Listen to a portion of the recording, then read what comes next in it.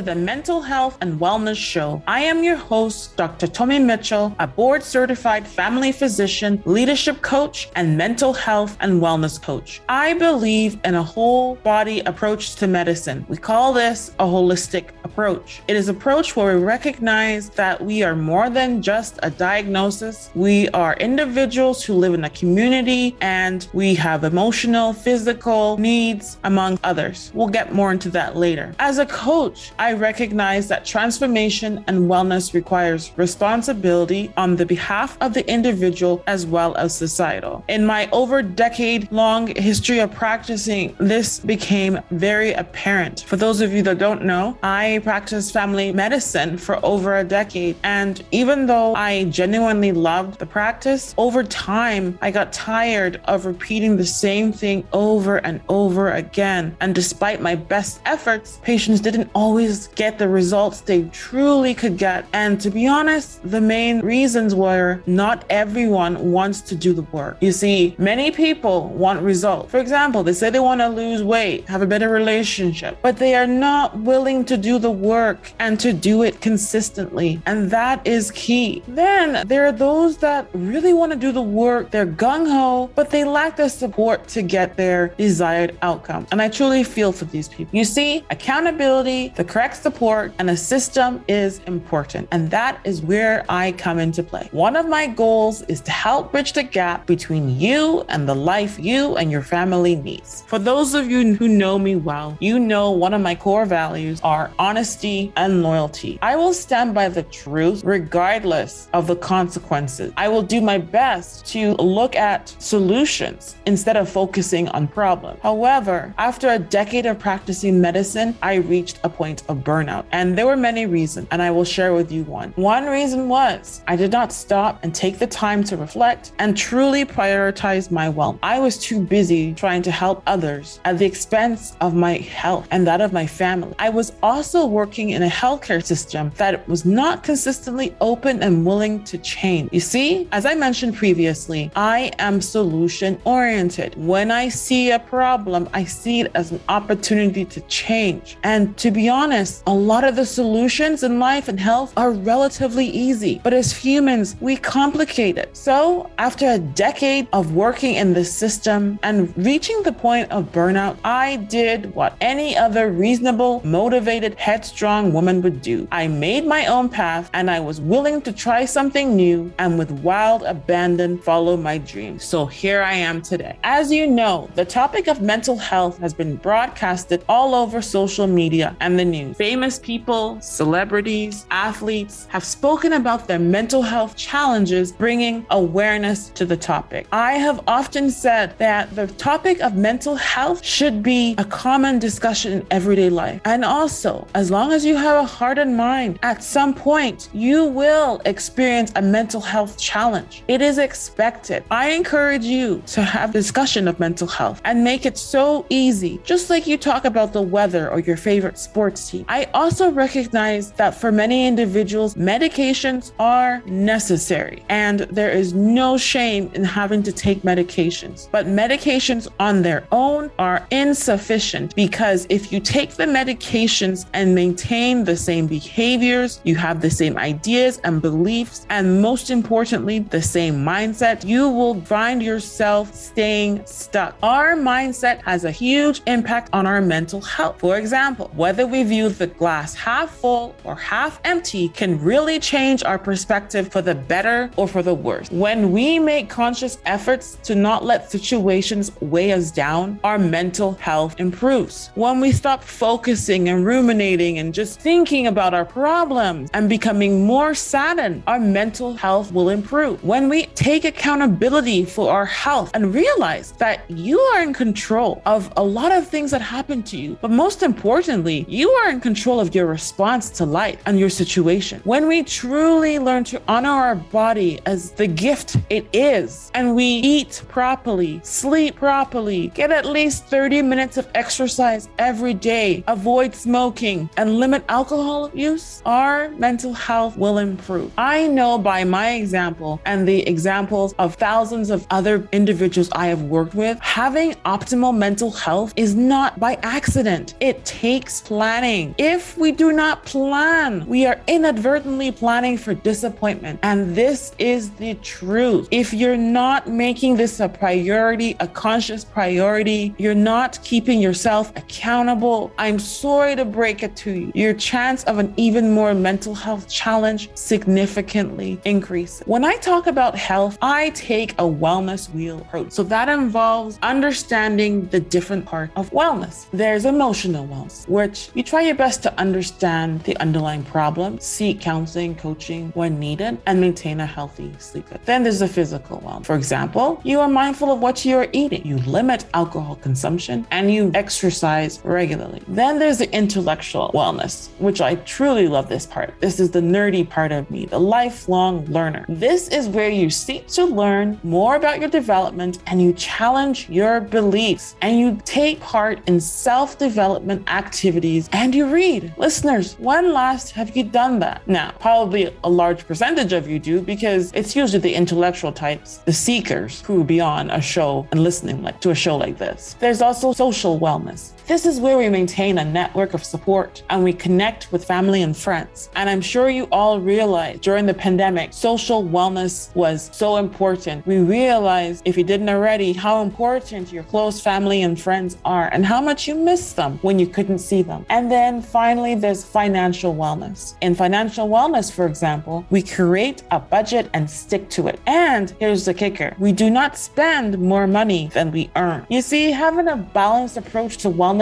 is key. Some of us might focus on one or two aspects of wellness and not give the other aspects of wellness what they deserve. And I'm honest with you, I have been guilty in the past myself of not balancing my wellness, and it led to poor outcomes and burnout. Thankfully, there is hope and recovery. I am living my best version of my life so far, and I am forever thankful. You are in for a treat. We have guests lined up from all over the world and from all walks of life, and I am so happy to share their stories with you. We are continuously looking for more amazing guests, so if you have a story you'd love to share, please feel free to message me on social media or email. So, are you ready to take this journey of discovery with us? I'm ready. Thank you for sharing your time with us. I look forward to talking to you soon. This is your host, Dr. Tommy Mitchell from the Mental Health and Wellness Show.